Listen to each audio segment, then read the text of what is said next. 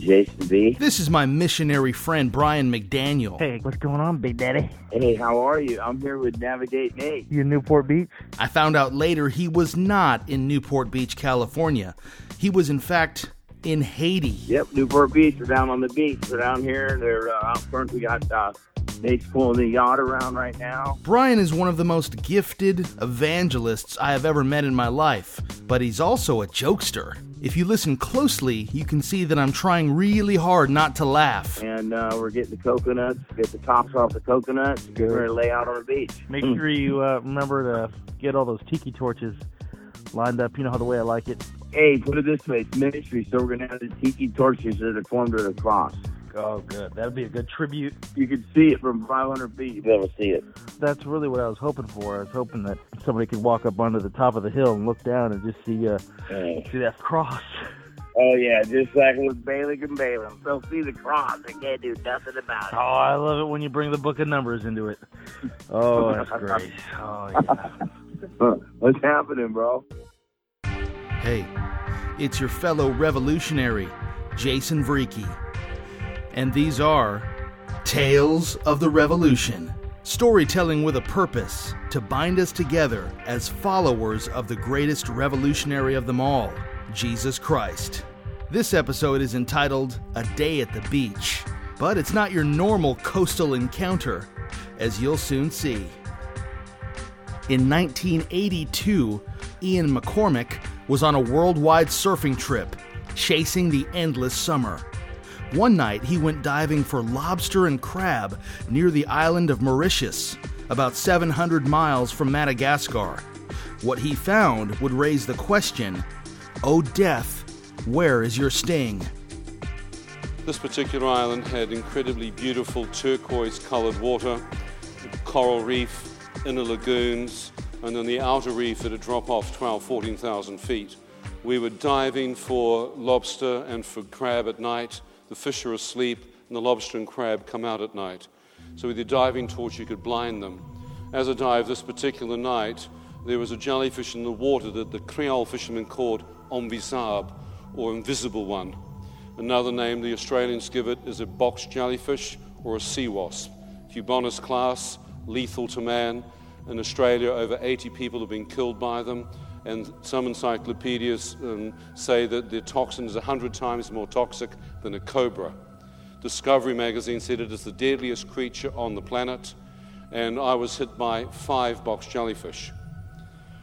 This impact would be like thousands of volts of electricity. It felt as though someone had put a branding iron on my forearm and it was burning into my flesh. When you see black Rastafarians turn white, you know you're in trouble. They dragged me into the fishing boat, and as they did, I thought, what have I done to deserve this? The fisherman told me to urinate on my arm. I peeled my wetsuit off because it was constricting my breathing. I tried to apply a manual tourniquet. I was a lifeguard and instructor in scuba, and by the time I hit the beach, the poison, to my horror, had paralyzed half of my body. I tried to stand up and collapsed. This poison is a neurotoxin. If it had been hit in the throat, it would kill me within 3 or 4 minutes. Having been hit on the extremity, fortunately, the poison was moving down my right leg. Had it hit me on the left-hand side, straight into the heart, dead. So my body is desperately trying to keep the poison away, and the lymphatic system is trying to push the neurotoxin away from the vital organs. As it collapsed in the bottom of the boat, the child dragged me out of it and tried to get me up the beach. On the side of this road, as this young boy panics, runs back to the fishing boat and goes back out to rescue the other divers. Unfortunately, the other divers had full wetsuits on and they didn't need rescuing. This jellyfish will kill, if you're hidden on the extremity, within 10 or 15 minutes, the person slips into a coma and generally dies at this point, never comes out. I find myself beginning to close my eyes, feeling incredibly tired, and as I did, I heard the audible voice of a man next to me. He said, "Son, if you close your eyes, you will never awake again." Startled by this man's voice, I looked to find that there was no one there. I looked around, no one. I thought, who on earth was that? I was an atheist. I had no idea the Bible teaches my sheep hear my voice. but I was what you call a black sheep. Well, I was a complete heathen, million miles away, but I thank God Jesus goes looking for the lost sheep. God loves us enough to go looking for us. I'm hearing his voice for the first time, not knowing who it is, but that voice said, if you close your eyes some, you will never awake again. As a lifeguard, I knew the worst thing I should do is close my eyes. This was not sleep, this was certain death. I fought off the tiredness. I stood up. I looked and I could see 3 East Indian men in a small petrol station with cars. In Mauritius, it meant they were taxis. I staggered up towards them. They said, are you drunk? I said, I'm not drunk. I showed them my blistered arm. I said, I'm dying. I have to get to Katrama Hospital. Can you take me? They said, let me see your money, white man. I take you. I said, I don't have the money on me. All 3 of them walked away. I then heard right behind me the same man's voice. He said, son, are you willing to beg for your life? I thought, well, I'm sure these Indians have not seen white men begging in this part of the world. I've got nothing to lose. My leg was nearly gone anyhow. I began to beg for my life. As I'm begging for my life, 2 men walked away, completely uninterested. The 3rd young Indian man stopped. I found out from God that if we won't humble ourselves, God has a great way to bring a man to his knees.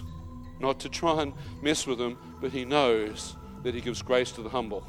And if we're very proud and arrogant, which I was, sometimes God's got to humble a man before he turns. Well, I'm begging for my life. I watch one man stop, and to my amazement, he walked towards me. As he helped me into his taxi, I thanked him. I thought there might be a chance that I'll make it. I was still trying to apply a manual tourniquet, trying to restrict the poison. As I'm doing this, the taxi driver, as we drive off, is saying, what's your hotel? What's your room number? Where do you stay, white man? I said, I live with a Creole fisherman in Tamarin Bay. I do not stay in a hotel. He said, you lied to me. I said, I'm not lying. I'm not a tourist. I'm a traveler. Surfi. I live with the Creoles. He said, you stay in the Tamarin Bay Hotel? I said, no. He said, I'm not taking you any further. You lie to me. You not pay me. The tourists, they look after you. I take you to the Tamarin Bay Hotel. Unfortunately, as he pulled into the car park, I couldn't convince him to take me any further. He leant over, opened the door, took my safety band off. He said, you get out now. I tried to get out, but the poison, to my horror, had moved from my right leg into my left. I could feel nothing in my lower trunk. I said, sir, my legs are gone. I have the money. Please help me or I'll die.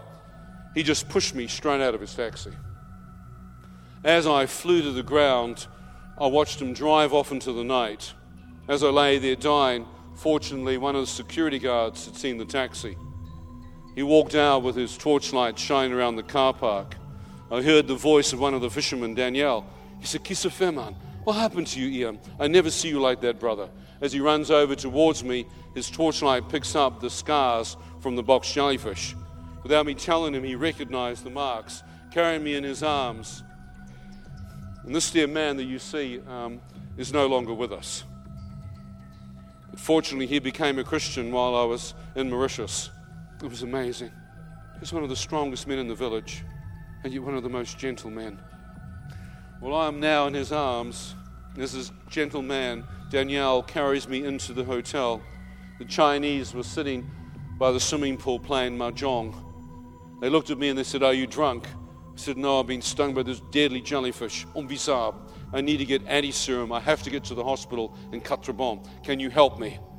The man stood up, looked at my arm from a distance, and thought I had been injecting heroin. I said, this is not heroin. This is the jellyfish. Deadly. Ignored me. Next minute, out of the corner of my eye, I saw in my finger digits involuntary contractions and spasms hit my forearm, and I watched my arm begin to spasm in involuntary contortions, hit my chest. My lower jaw began to smash up into the upper jaw. My left arm began to shake violently, and within seconds, I went into what I can only describe as the death rattles. I knew that I was in serious, serious trouble. It didn't help me to know how I died, but I knew how I was dying. As my body is shaking, these men physically try to restrain me. Unable to do that, I found that I was throwing them off. I then stopped shaking and went incredibly cold. Right into the core of my bone marrow, I felt necrosis, death, enter the tips of my feet, and an icy cold death coming up into the core of my bone marrow. I said, I'm freezing. Can you please get blankets? I'm freezing to death. The men ran into the hotel, stripped blankets, began wrapping me up. The older Chinese man thought I'd ingested a poison, came back with a glass of milk and tries to pour milk down my throat.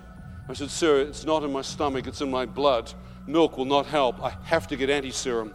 Can you please take me in your car to the hospital? His Mercedes-Benz was in the car park. As he looked at it, he put his hand on my shoulder. He said, oh, my car? No. Cannot take my car. How come you so worried, white man? Wait for ambulance for you. Don't worry. I thought, I'm going to hit this guy. It felt like rearranging someone's face. Well, by nature, I was not an angry man, but I tell you what, at that point, I wanted to hit him. As I tried to hit him, my hand wouldn't respond. I thought, great, paralyzed. Can't even hit this turkey. So I tried my left hand. I thought, well, I'm not a southpaw like my dad. No use giving him an uppercut, but I could grab his shirt, rip him into my forehead, and give him a headbutt. So I'm just about to reach up and rip him into my forehead, and I hear the voice for a third time. It said, son, if you hit him, the toxin's so close to your heart, the adrenal rush will kill you. I thought that's most likely true. If I hit him, I could hasten the death process. I thought, well, I could look away, control my anger, and get him later. As I'm turning to my right, controlling my anger, to my amazement, into the car park flies an ambulance. I see Danielle run out of the reception and realize what he's done.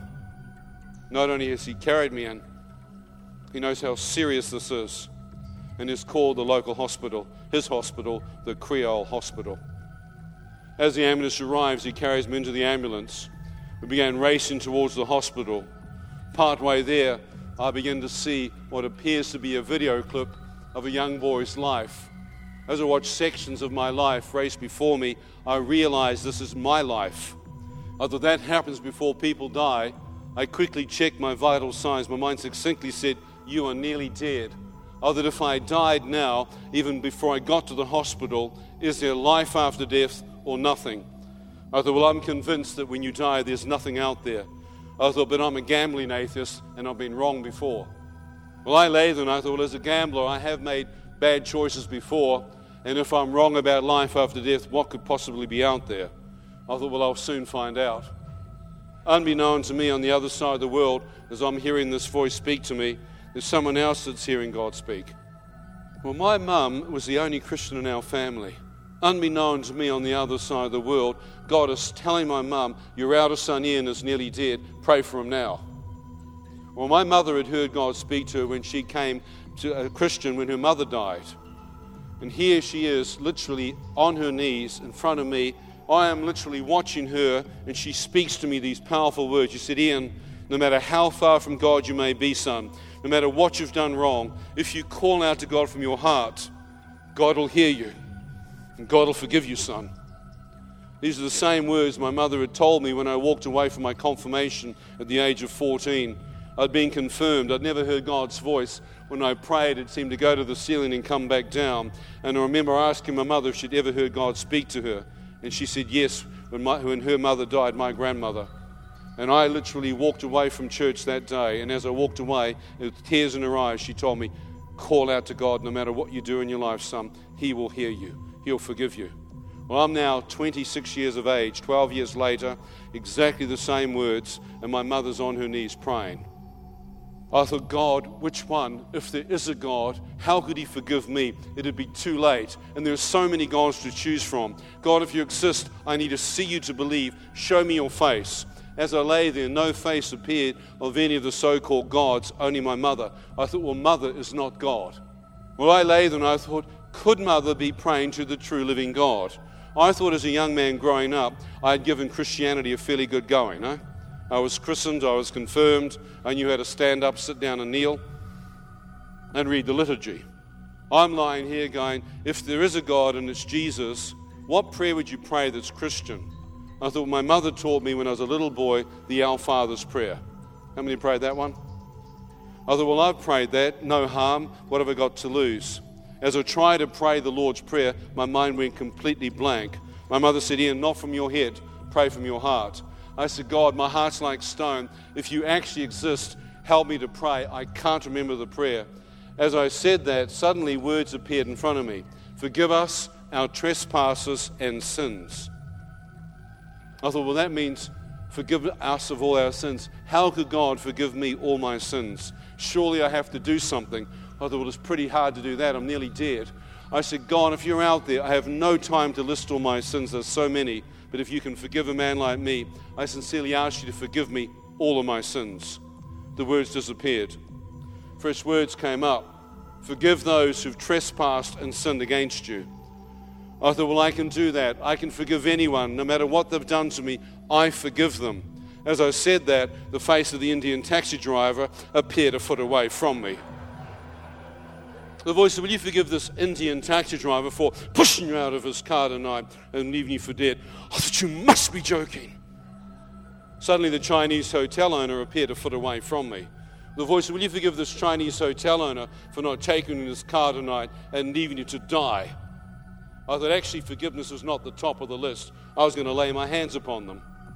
I lay there and I thought, I am talking potentially to a person called Almighty God. I mean, that gets a little bit more serious. And I said, God, I will forgive them.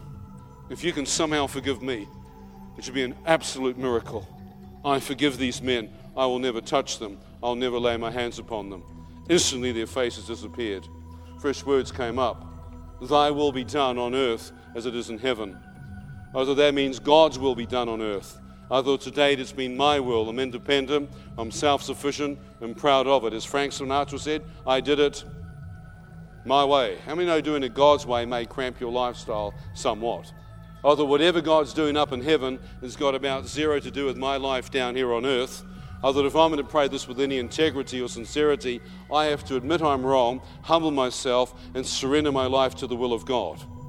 As I lay there, I said, God, I have never given my life to you. But if I come through this, I will seek your will for my life. And I'll try and do whatever you're doing in heaven and try and live it on earth.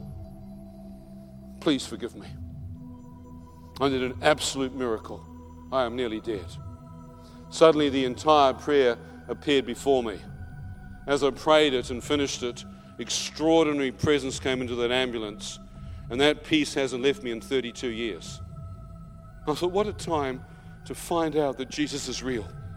I wanted to cry, but I'd been taught men don't cry, only boys, so I suppressed my emotion. Suddenly the ambulance doors swung open. I was at the A&E at the Victoria Hospital. They carried me into the wheelchair. I could feel myself coming out of my body. As they raced me into the hospital, the nurses tried to take my blood pressure, no pulse. Tried 2 machines, no pulse. The nurses began to smash my hand, trying to get in a drip feed, but my veins are gone. They couldn't even get a line in. Eventually got a line in, and the veins went up, and the fluid went into it, and then they were massaging it, trying to physically move it as they shoved syringes full in, trying to get it to move inside my veins, but my veins and valves had collapsed. The doctor said, son, keep your eyes open or you will die. We're trying to save your life. This is anti-serum for the poison, dextrose for the dehydration. Stay with us. I could hear every syllable they said, but I could no longer respond. I lay in that hospital thinking, I must keep my eyes open. If I close my eyes, they said I'll die. Back on the beach, the voice said if I close my eyes, I'd never wake up. Well, I had no strength. I shut them. How many have done a power nap? Anyone done a power nap and powered off for 3 or 4 hours? Well, I thought I'll close my eyes, get a strength again. The moment I did that, I felt something release out of my body. The machines that were monitoring my vital signs flatlined, and I was pronounced clinically dead. Everything went pitch black. Where I'd been lying down, I was now upright. I thought, did I die? Have I left my physical body? Or have we had a power cut in this third world hospital and I've woken up in the dark? I thought perhaps I've woken up in the dark. My pupils must be dilated. So I turned around looking for light. Unable to see any.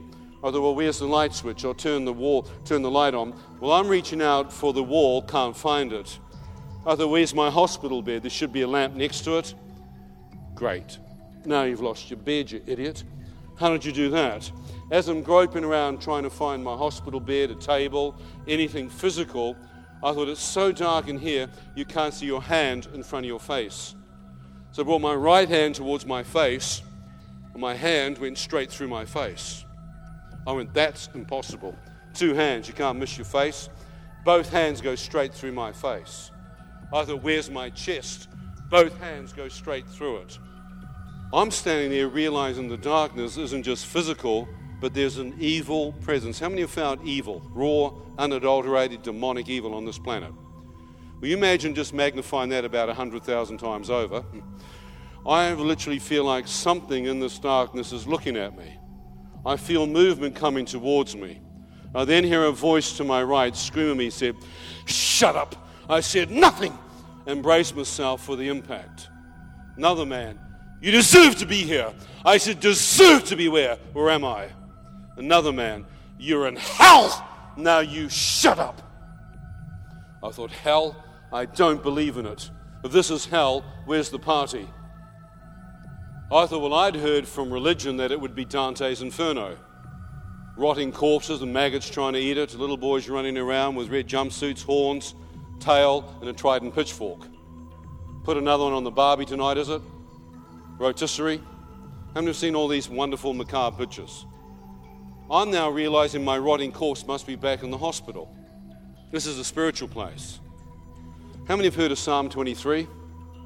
The Lord is I shall not, even though I walk through the valley of the shadow of, I shall fear no, for thou art with me. Who had I given my soul to in an ambulance before I died? Jesus. As I stood there, incredible light shone into the darkness. As it shone into the darkness, it touched my face. I felt this incredible weightlessness, and I began to lift up into the light. How many have seen sunlight come through a window and dust go up in it? I felt like a speck of dust being drawn up into this light. How many know when Christ returns, it says those who are alive will be caught up into the air? Colossians 1:13 says that God has delivered us from the kingdom of darkness and brought us into the kingdom of his beloved Son, Jesus Christ. Those walking in darkness, Isaiah said, have seen a great light. As this light shone upon me, I began moving up into it. I thought, is this real? I looked behind me, and far beneath me I could see the darkness dissipating. I thought, then I remembered a story in my Sunday school of Lot's wife. Remember, God said when they took them out of Sodom and Gomorrah, do not look back. The angel said, don't look back. I began moving up into this light. Waves of white radiant light moved up. It had the intensity of laser light, but as it swept into me, I felt comfort. This comfort swept into me and hasn't left me. The next wave of light that came up was peace. From the tip of my head to the base of my feet, I moved further down, and next minute I felt another wave of light, absolute joy. As I looked towards it, it got brighter and brighter. It didn't hurt my eyes. I thought, what on earth is it? It would make 1,000,000 suns look yellow, a mountain of diamonds look dull. What is that light? He said, Ian, do you wish to return? As I heard his voice, I realized it was the same voice that led me through the Lord's Prayer. Same voice that talked to me on the beach. But this time he knew my name. I said, return where? If I'm out of my body, I don't know where I am. I wish to return. I said, are you the true light? He said, Ian, God is light, and in him there is no darkness at all. I thought, what? God is light. As I'm standing there, I'm going, if that's God, what on earth am I doing here? And where I'd been unable to cry in the ambulance, I began to weep like a small child.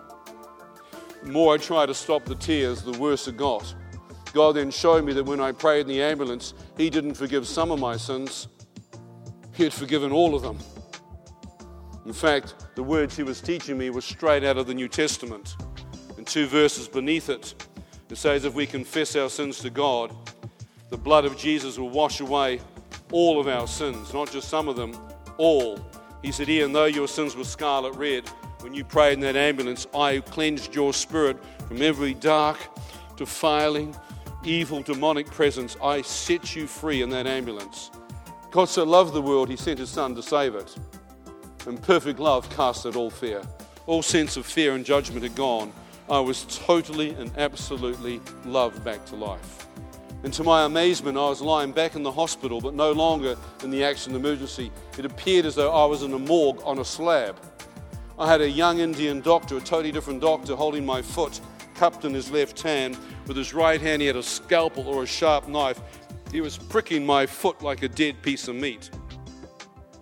Unbeknown to me, I'd been certified in the A&E dead, and the next doctor had to basically check it. The last thing he was doing was checking the nerve endings to the base of the spine. Suddenly his corpse opened its eye and looked at him. This poor doctor went through the ceiling. You could see him looking at me, wondering whether he had caused the body to twitch with a nervous, you understand, he had a nerve, or he had the evil eye looking at him. As we're both freaking out, I hear the voice of God say, "Son, I've just given your life back." I said, "God, if that's true, can I look out my other eye? I'm getting sick of looking at him." As I rolled my head to the left, I opened my left eye, and to my amazement in the doorway were nurses and orderlies jam-packed in the doorway. As they saw me look at them, one nurse jumped back in fright. Her friend was looking over her shoulder and in slow motion smashed her in the chin, and they went flying back onto the ground. As I'm watching this take place, the entire doorway of nurses and orderlies disappear. I thought, well, that's not exactly someone coming back from a near death or a coma. That looks like they've just seen a dead person come back to life. I turned back to the doctor, and he's stuck in time and space with my foot. I watched him slowly put my foot down, and I thought, this guy's going to run too. But he stopped. He said, "We've done nothing to bring you back. You've been dead 15 to 20 minutes. And I could see him wanting to draw out of me what I'd seen. I thought if I tell him what I've seen, he might have me shot up with Prozac and throw me in the funny farm. I said, "God, if you've touched my body, can you please heal it? Because if I've been dead more than 3 minutes, no oxygen to the brain, I will potentially be on a machine the rest of my life. Can you do another miracle and heal my body? If not, I'd rather be dead. I don't want to live on a machine." I felt power like electricity go through my physical body, wave after wave of it. As this powerful current went through me, within 3 or 4 hours, I was completely healed. I walked out of the hospital totally healed the next day.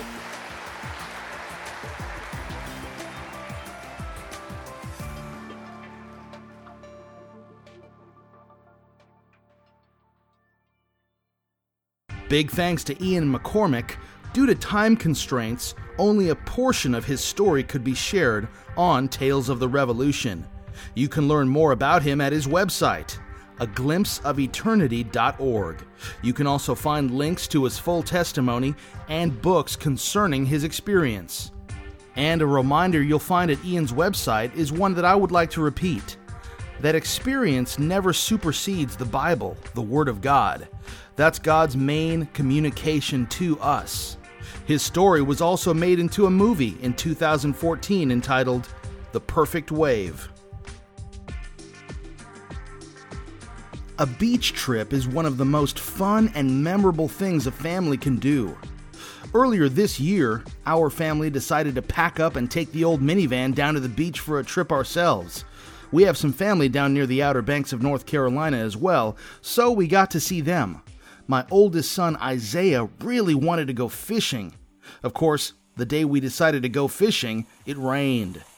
After visiting with family and rescheduling fishing, we headed back to the hotel. In a downpour. And I'm not just talking about rain, I'm talking about torrential rain. You could hardly see in front of you. And so, I got nervous. This model minivan that I've got has a problem with the belts coming off during heavy rain, and it's happened to me a few times.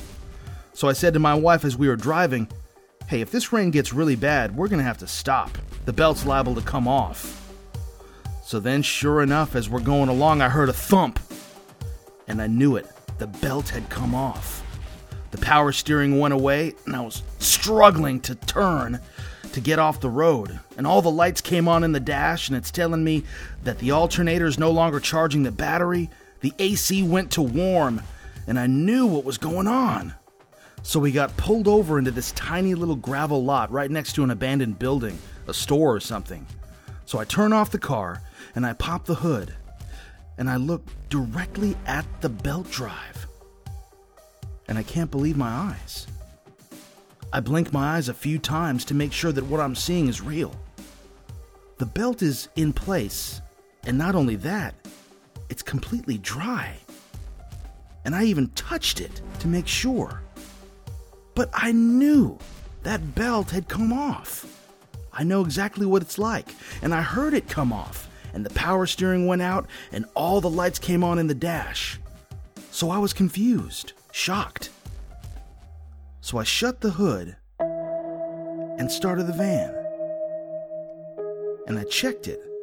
The AC was cold, there were no lights on in the dash, and the power steering was working fine. So I tell my wife, in disbelief, the belt is fine, and everything's working. And she's shocked because she's been through this before. We've had several of these vans. We kind of have some experience with belts flying off, unfortunately. So even as we're in shock, we decide, well, we better keep going. We need to get to the hotel.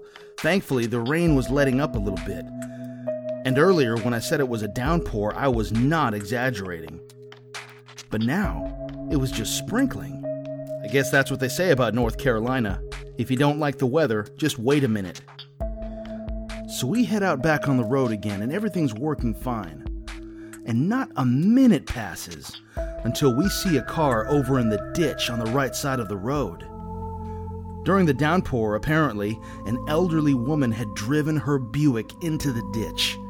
And so this elderly woman is walking around near her car, which is going to require a wrecker. Another woman is on the other side of the road where she's parked her car.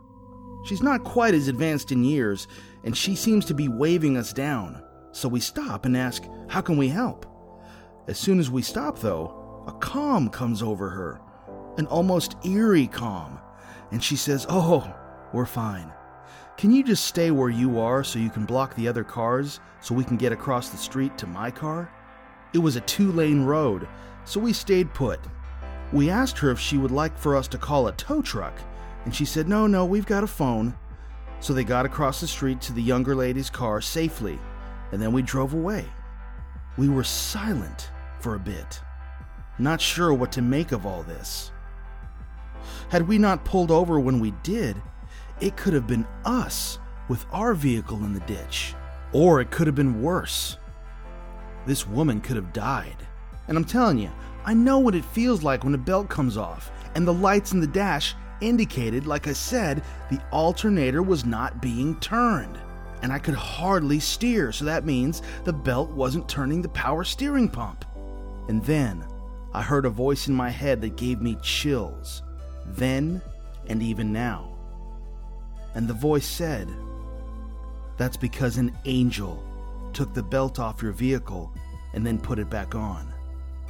And I spoke those words out loud to my wife. An angel took the belt off and put it back on. In a way, it made sense.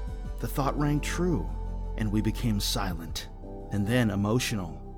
I think of the timing of it all, how it was just right. I don't know if you believe this, but I was there, and I have no other explanation. One thing I can say, this is not what you normally expect from a family beach trip.